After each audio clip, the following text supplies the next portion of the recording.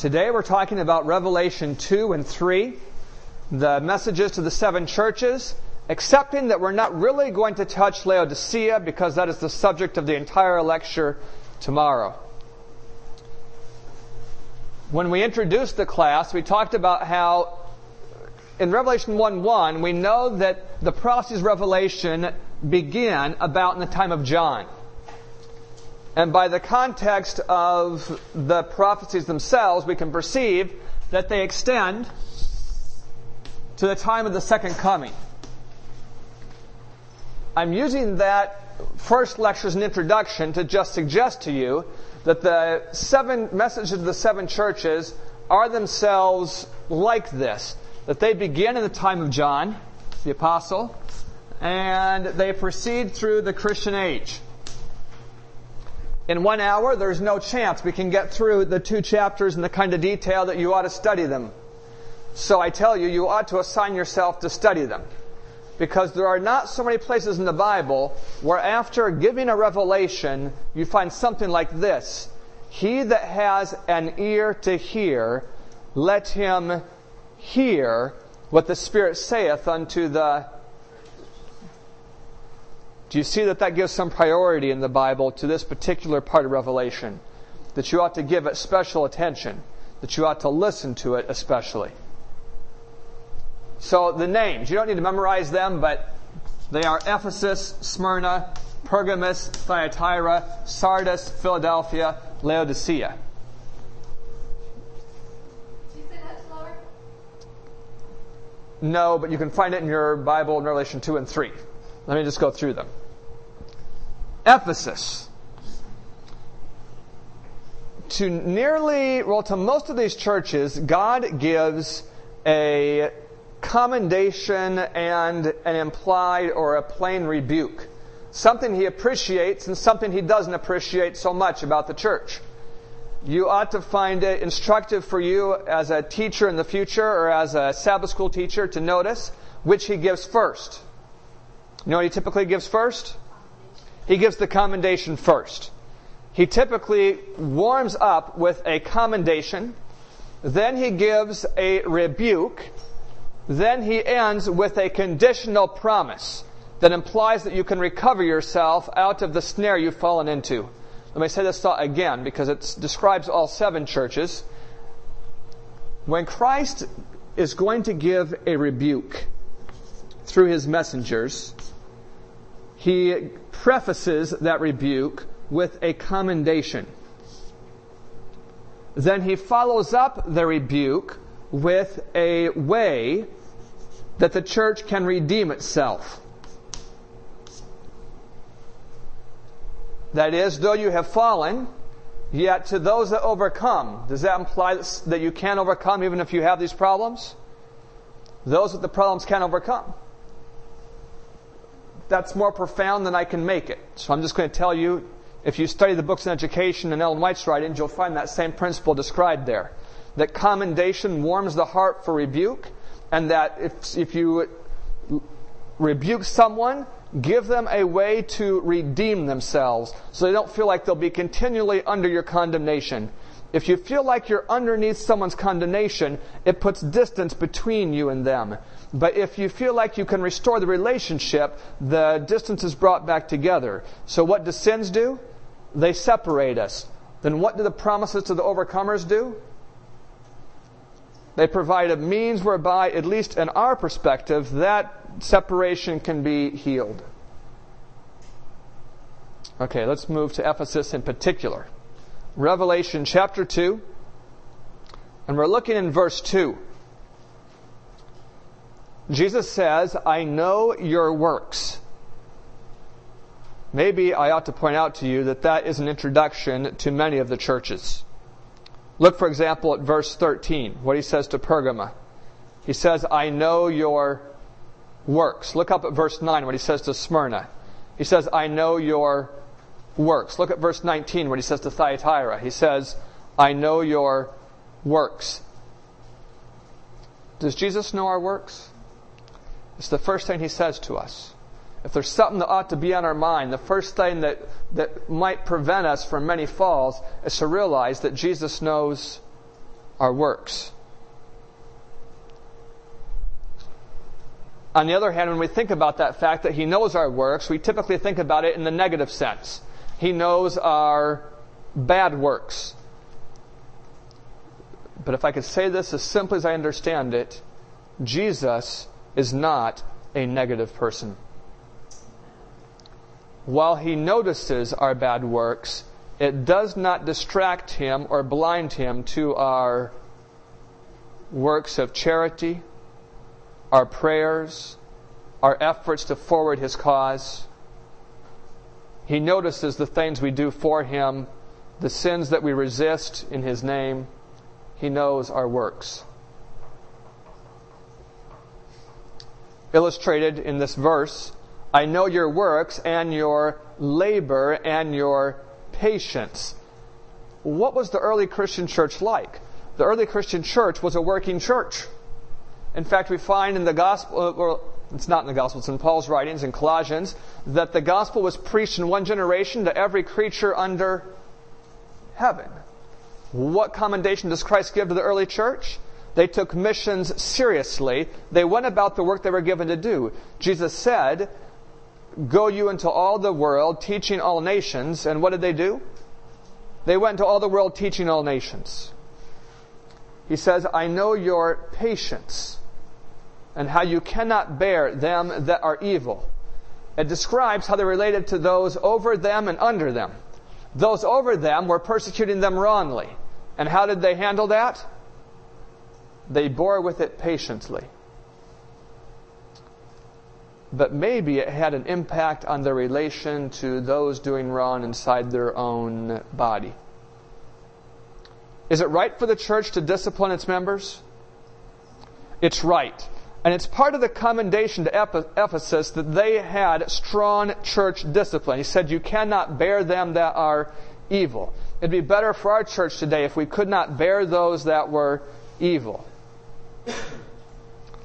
On the other hand, there is a correlation between the commendation in this verse and the rebuke that comes just after. But finishing verse 2, and you have tried them which say they are apostles and are not, and hast found them liars. Theologically, this is such an important part of the verse. If you were to deal, or in the future when we face Roman Catholicism, and Protestants claim that they go by the Bible only. Catholicism claims that it goes by a combination of tradition and the Bible. And when the two butt heads in the field of debate, there is an argument that is very embarrassing to Protestantism.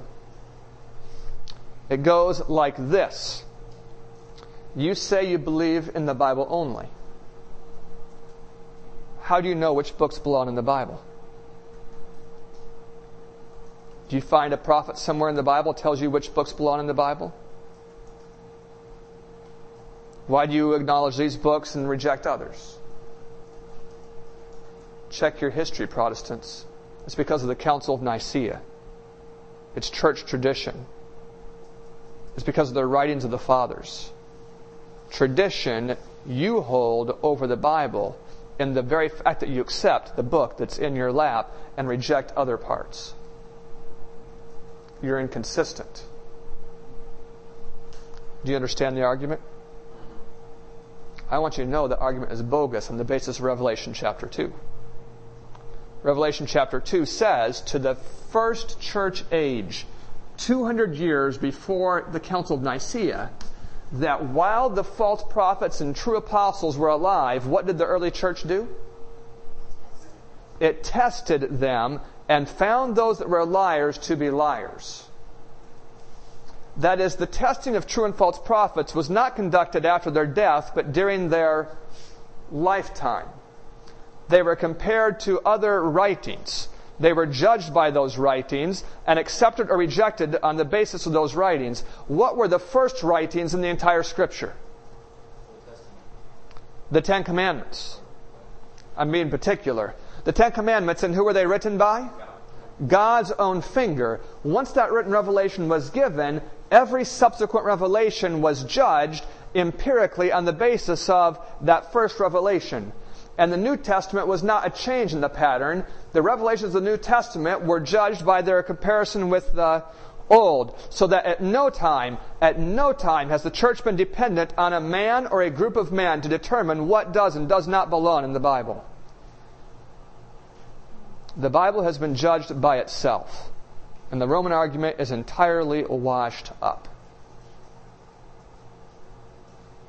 Is there anyone who wishes I would say that again?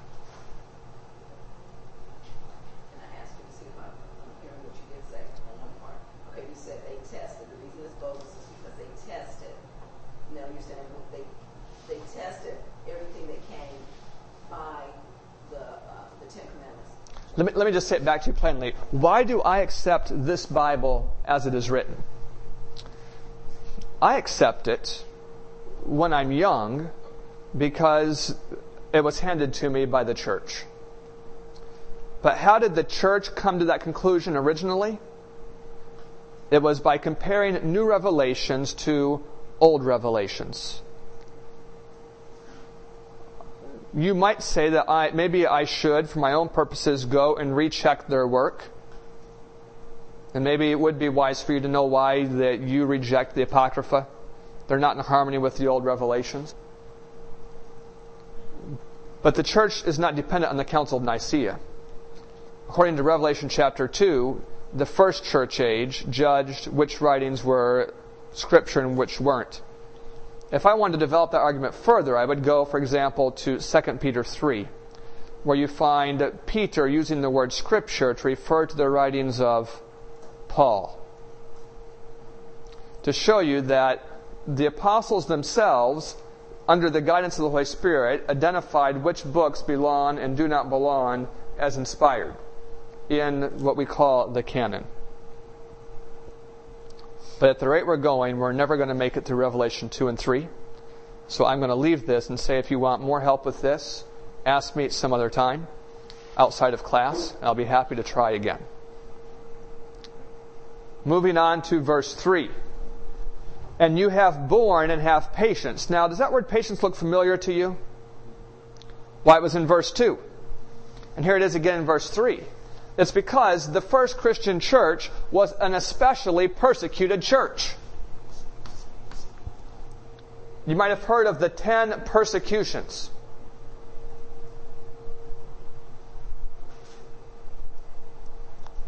They began in what we call the church of Ephesus. It was a church that suffered. How many of the apostles were condemned to death? Everyone that didn't kill himself. Now they weren't all successfully killed, but they were all condemned. Moving to verse 3, we need to finish it, I'm sorry. And for my name's sake you have labored. Does that sound familiar also? These things are repeated. And you have not fainted. As soon as you read that have not fainted, you have an idea about the spiritual life of the early Christian church. Namely, that they were a Christian church. Because how is it that a man avoids fainting in the Bible? Hebrews 12 indicates it's this way. By considering Jesus. By considering the contradiction of sinners against Him, lest you be wearied and faint in your mind. What was it about the early Christian church that kept them from fainting? Very apparently, they had a church that was considering Jesus compared to later churches at least.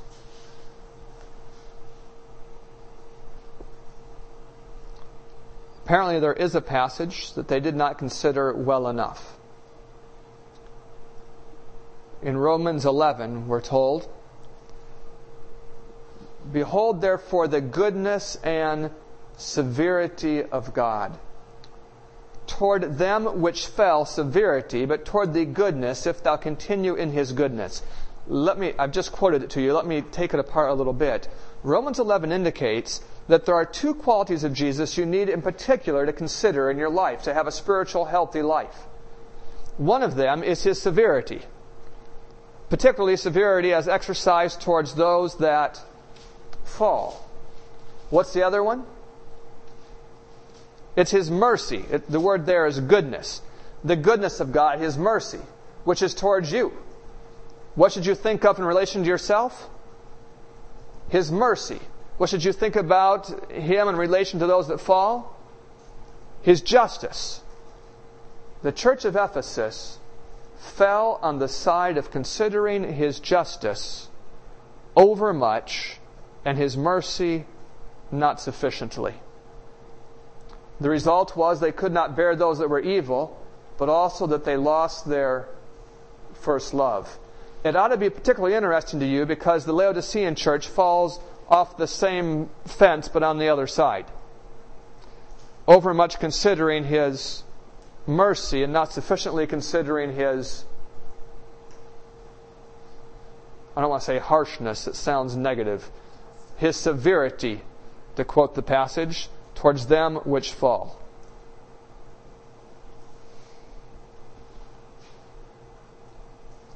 Verse 5 says something.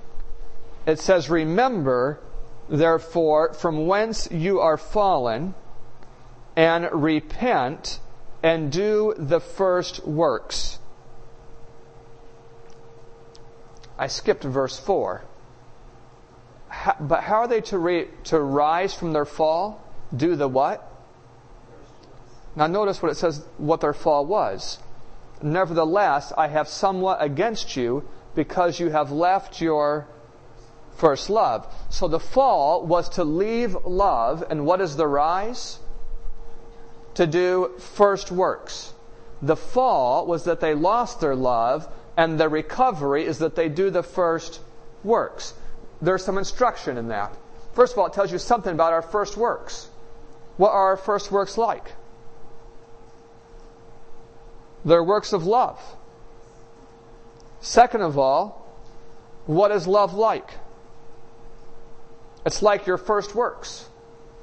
What does the Bible say? Love not in word, but in deed and in truth.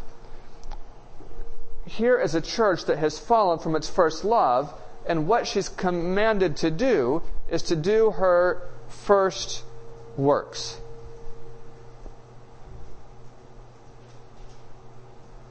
There is a threat in verse 5 that if you will not repent, I will come unto thee and remove your candlestick out of his place.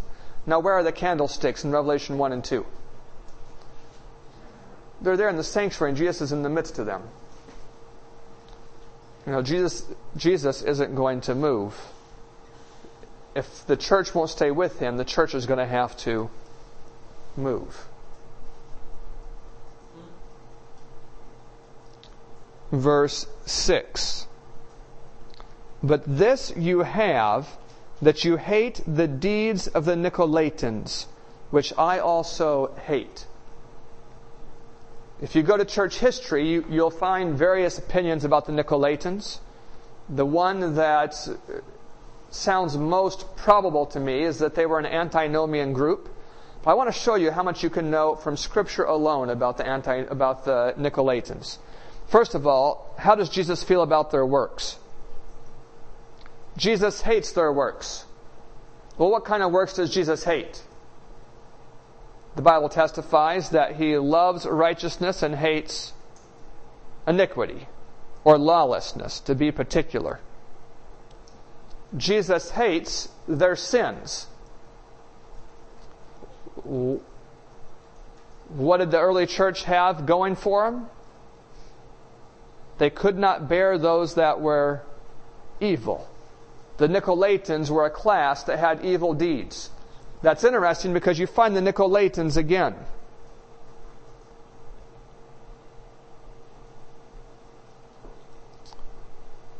I'm looking for them in just a moment. Look at verse 15. Speaking to the church of Pergamos, "So you have also them that hold the," what does it say? Doctrine of the Nicolaitans, which thing I hate. Can you tell Jesus does not like much about the Nicolaitans? What does He hate in the church of Ephesus? He hates their deeds. What does He hate in the church of Pergamos? Their teachings. Very apparently, there's a connection between the two. They have hateful teachings that lead to hateful works. That is, they have teachings that lead to sinful works. That's close enough to the antinomian perspective on history. If I could say it as simply as I understand, the early church was not buying into antinomianism, but there were antinomian teachers. Now you might be asking, what does antinomian mean? Nomos, it's the Greek word for law. Antinomian means against law. That is, people who deny that the law is binding. You get an idea that those that were against law were not put up with during the church of Ephesus, but by the time you get to Pergamos, they were accepted by everyone except Jesus. I shouldn't say everyone, but the church comparatively was accepting their doctrine by the time you get to Pergamos. So that comparing the two, we find that there was a fall from the acknowledgement of the authority of the law between Ephesus and Pergamos.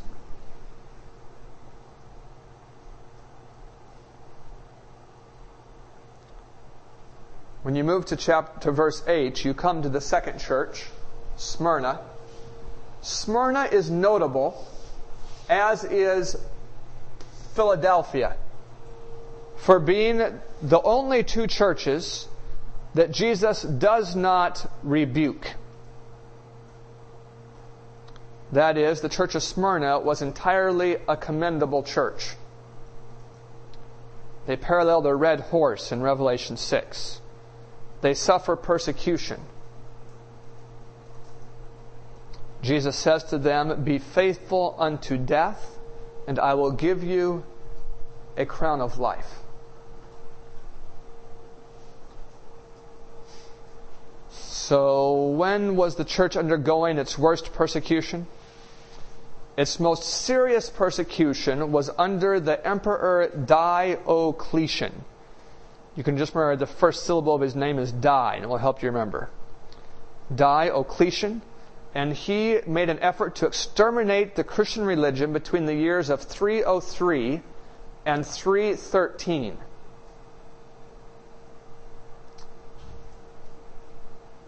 (303 and 313 AD). Those years were predicted in a prophecy in this passage. This is where we find the first time prophecy in the book of Revelation. Revelation chapter 2, and we're looking at verse 10. "Fear none of those things which you will suffer. Behold, the devil shall cast some of you into prison, that you may be tried, and you shall have tribulation 10 days. Be thou faithful unto death, and I will give thee a crown of life." It's just interesting Roman history. Well, you'll get this later in the church, early Christian church, but look at verse 9 for something else. "I know your works and your tribulation and your poverty, but you are rich.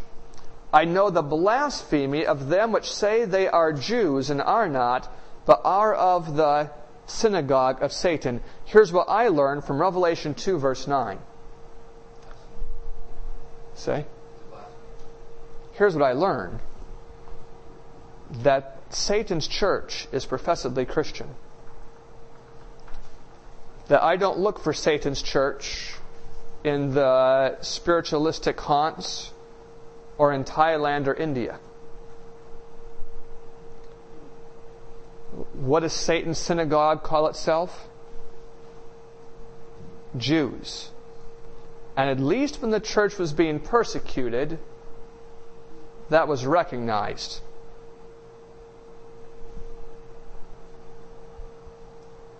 Does it make sense to us that already Satan would have a church in the time of the persecuted Christians? It does, doesn't it? Because in Acts 20 we find that, what did Paul say? "The mystery of iniquity doth already work." I think that was 2 Thessalonians 2. I think Acts 20 said that from among you will arise. Yeah. Moving on to verse 12.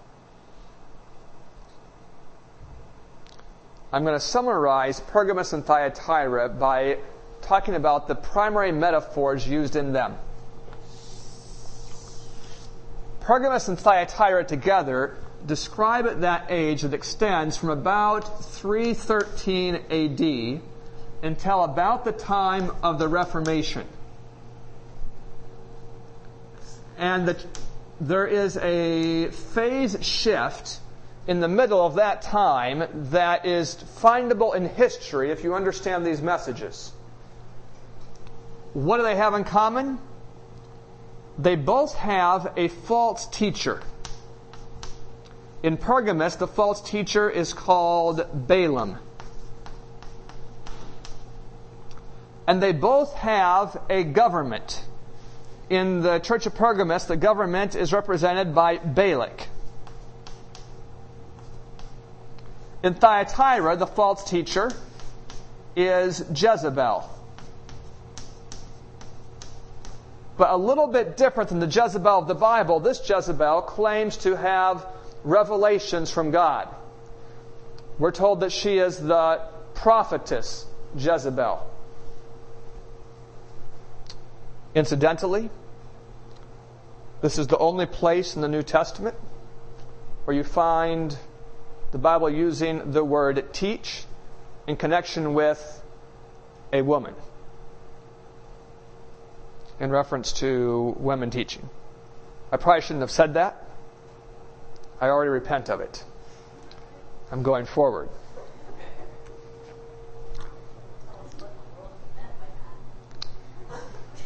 Repenting precludes me doing that. Jezebel, while he's not named, the implied king that goes with him is Ahab. The stories of Balaam and Jezebel have some parallels, as do these prophecies. But in the passage here in Revelation 2, they have more parallels than contrast. In both cases it says that they teach the church to eat things sacrificed unto idols and to commit fornication. In other words, they both have the same message. Jezebel and Balaam are doing the same thing. Now, eating food sacrificed to idols is such an interesting topic in the New Testament, because you could make a case for it being wicked and a case for it being benign in the New Testament. What does Paul say about it in one place? An idol is nothing. And when you get food from the shambles, don't ask if they offered it to idols. Just eat it. Turn the thing over and you find the authoritative church in Jerusalem saying, don't eat things sacrificed to idols. And then Paul saying, as much as he can harmonize with that, the reason not to do that is for the sake of others that might be offended or hurt by this practice. Can I just say my conclusion for you to evaluate? Food offered to idols is a gray area.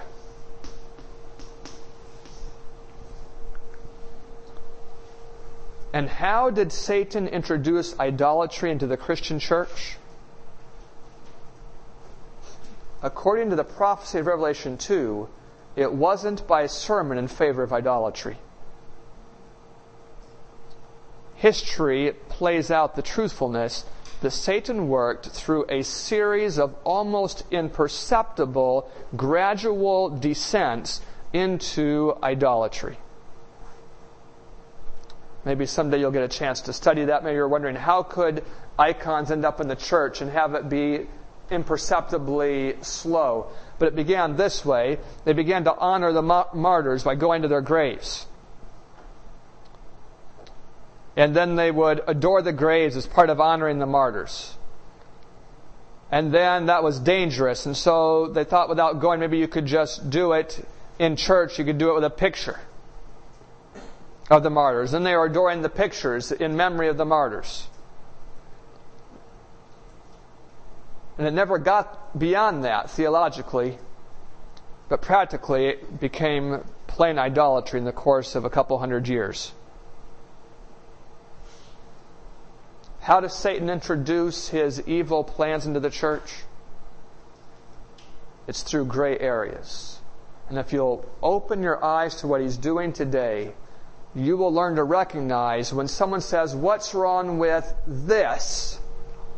That the very fact that it seems like there's something wrong with it, but it's hard to define, is evidence that you're playing with a satanic delusion. What does Satan try to do? Bring an issue over issues that are very hard to define one way or the other. What is your safety? Stay away. Stay away from the gray. But there's something more. To eat food offered to idols, but there's something else. It says there, he taught them to commit fornication. On a more shallow note, you could think of James 4, verses 1 to 4. Know ye not that friendship with the world is enmity with Christ? Whosoever therefore would be a friend of the world is the enemy of Christ. And now let's look at it. James chapter 4.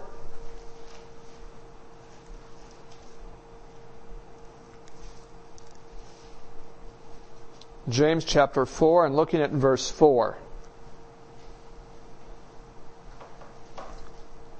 It says, you adulterers and adulteresses, know ye not that friendship of the world is enmity with God?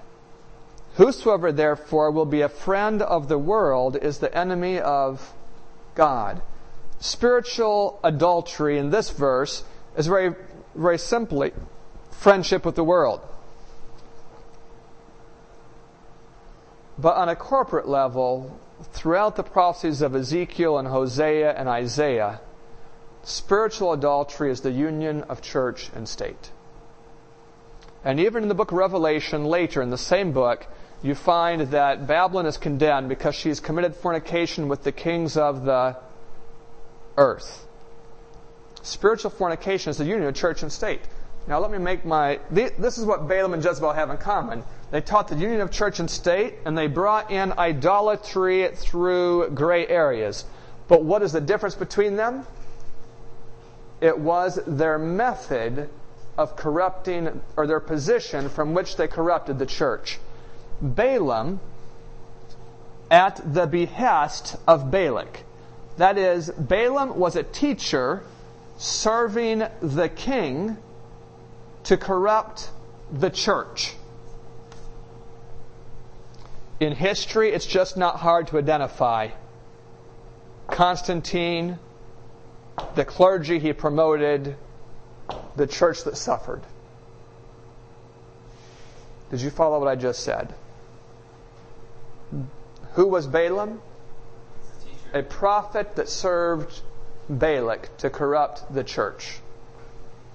Was there a king who exercised authority over the clergy by influence to lead them to corrupt Christianity? That's Constantine. That's just the simple summary of history. But Jezebel's relation to the king was quite different. Jezebel controlled the state. Where Balaam served the state, Jezebel controlled the state. If I could say the difference between Pergamos and Thyatira, in Pergamos, the beast and the woman are walking side by side.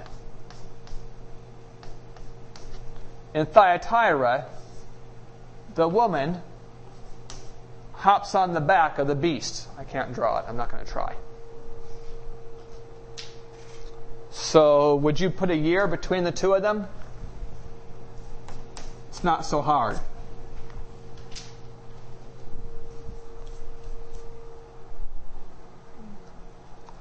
Let me repeat this again, and I'll be done with this. Pergamum and Thyatira, these two church ages were similar in doctrine. They were similar in corruptions. But a major difference was that in the time of Pergamos, there was a battle going on inside the church. And there were false teachers trying to corrupt it. When you come to Thyatira, the evil has vanquished the good. And the evil is in charge of the church. Let's just look a little bit more at what it says about Pergamum and Thyatira. Revelation chapter 2, and we're looking at verse 13. I know your works and where you dwell, even where Satan's seat is. Does Satan have a seat? He has a geographical location that is the center of his efforts to control the world. And in the time of Pergamus, it became the center of the Christian church. Now that's not so hard for us to identify just by going to history. What city became the center of the Christian church in the time of Constantine? It was Rome.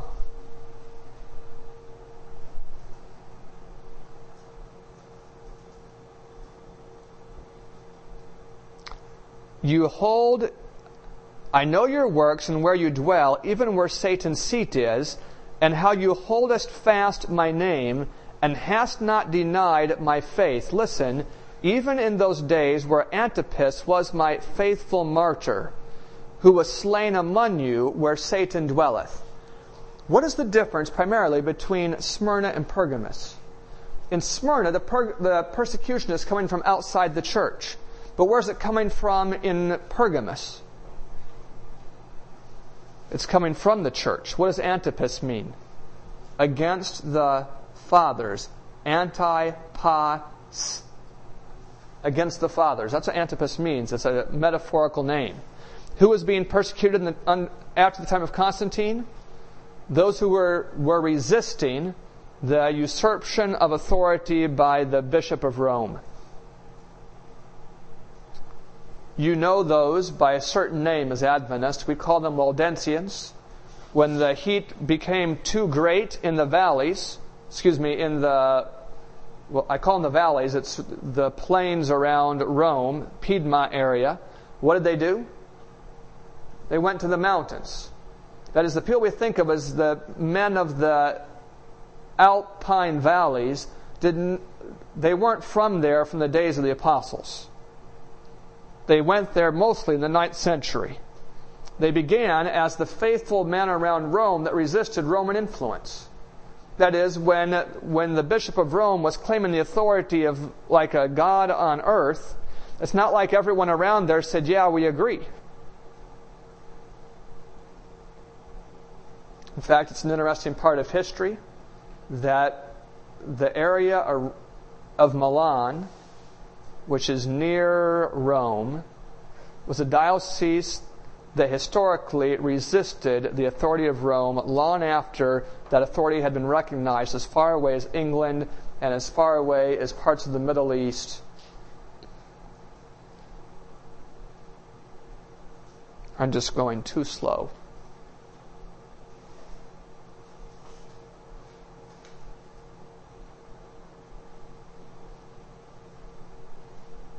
Look at verse 20. Or verse 19. We need to notice verse 19. Speaking to Thyatira, this is, you might say, the church under the reign of the papacy. I know your works, and charity, and service, and faith, and thy patience, and thy works. Works twice in the same verse, and then a comment on it. And the last to be more than the first. The 9th century is long after the 6th century. There were still faithful men around Rome even after the papacy gained its supremacy. They were there. But what God said about the works of Thyatira is that as the church age of Thyatira was closing, there would be a brighter, more vibrant church than when it opened. It opened in 538, but when did it close? I'm suggesting to you that that is the time of Wycliffe and the pre-Reformation. Notice what it says in verse 20. Notwithstanding, I have a few things against you, because you allow that woman Jezebel, which calls herself a prophetess, to teach and to seduce my servants. Does God expect His church to regulate those that can and cannot teach the members? Do you see it plainly taught in the message of Thyatira that the church is responsible for forbidding the teaching of false teachers? What did he have against Thyatira? That Jezebel was allowed to teach and seduce. What did Paul say to Timothy? He said their mouth must be stopped.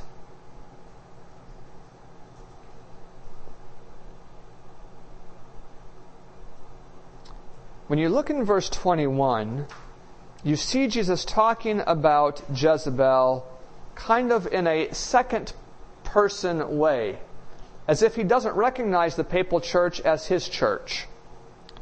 And I gave her space to repent of her fornication, and she repented not. Behold, I will cast her into a bed with them that commit adultery with her, into great tribulation, except they repent of their deeds. And I will kill her children with death, and all the churches shall know that I am he which searches the reins and hearts. And I will give unto every one of you according to your works. Here the papacy was condemned long before the end of Earth's history. Was she given a certain amount of time? She was given time to repent. She didn't repent. But why wasn't she destroyed immediately? It's been God's standard plan, once a nation is doomed, to still give them time to fill up their cup of iniquity. He did it with the Amorites. He said they're not to be destroyed until the 4th generation. And with the papacy, it's after the final persecution.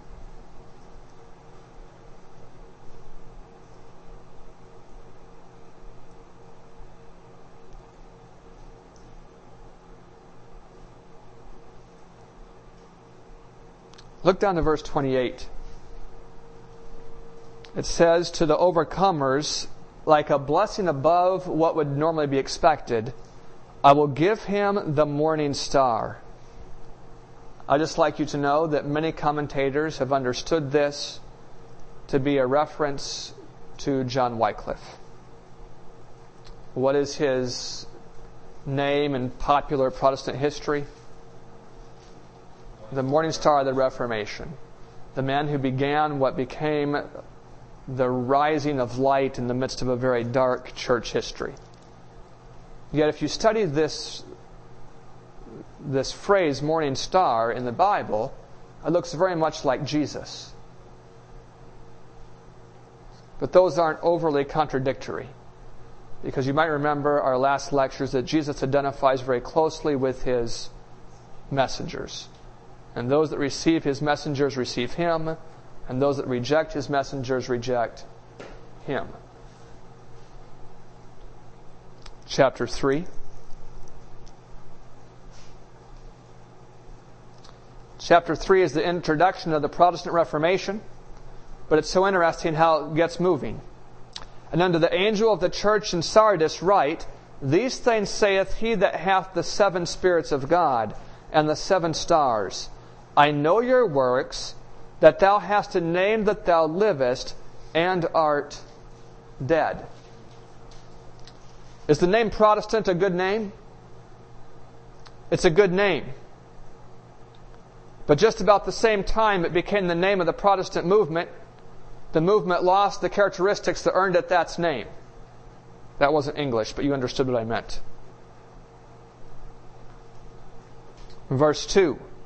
Be watchful and strengthen the things which remain that are ready to die, for I have not found your works perfect before God. Remember therefore how you have received and heard, and hold fast and repent. What does Jesus require of Sardis? That's exactly it. To hold fast to the truth that he has given them. To not let it go. What condemnation falls on the Protestant churches? They have not even held fast to the truth that was given to them. And they've let it go.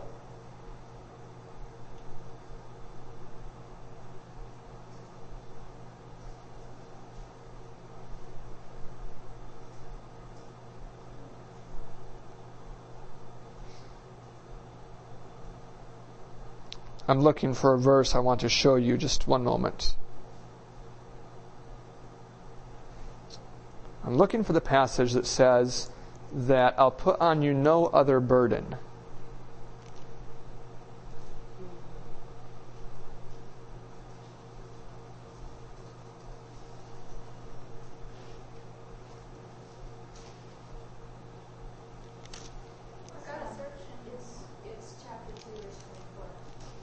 Okay, look back at chapter 2:24. Thank you.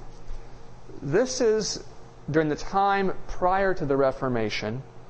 But unto you I say, and unto the rest in Thyatira, as many as have not this doctrine, that's the doctrine of Jezebel, which have not known the depths of Satan as they speak, I will put no other burden upon you, but that which you have, hold fast till I come. Shortly and simply, we should be charitable regarding the errors that were held during the Middle Ages. Just to maintain the most basic doctrines was a difficult challenge for the church. And did God require of them high and significant development? He required of them simply that they hold to the basics. But what did He require of Sardis? That she move forward, that she hold fast what God had given her and develop. There just is not time to finish, so I'll close by saying about Revelation 3, 4, and 5, that we'll study that again later when we get to the sixth seal. And regarding Philadelphia, where it says that no man openeth, he that openeth and no man shutteth, and shutteth and no man openeth, that if you're an Adventist heritage, we'll study that today. How many of you are not an Adventist heritage? So for the three of you not an Adventist heritage, at some point you might want to ask me if you're not there for that lecture about that. We're talking about today, and you are dismissed.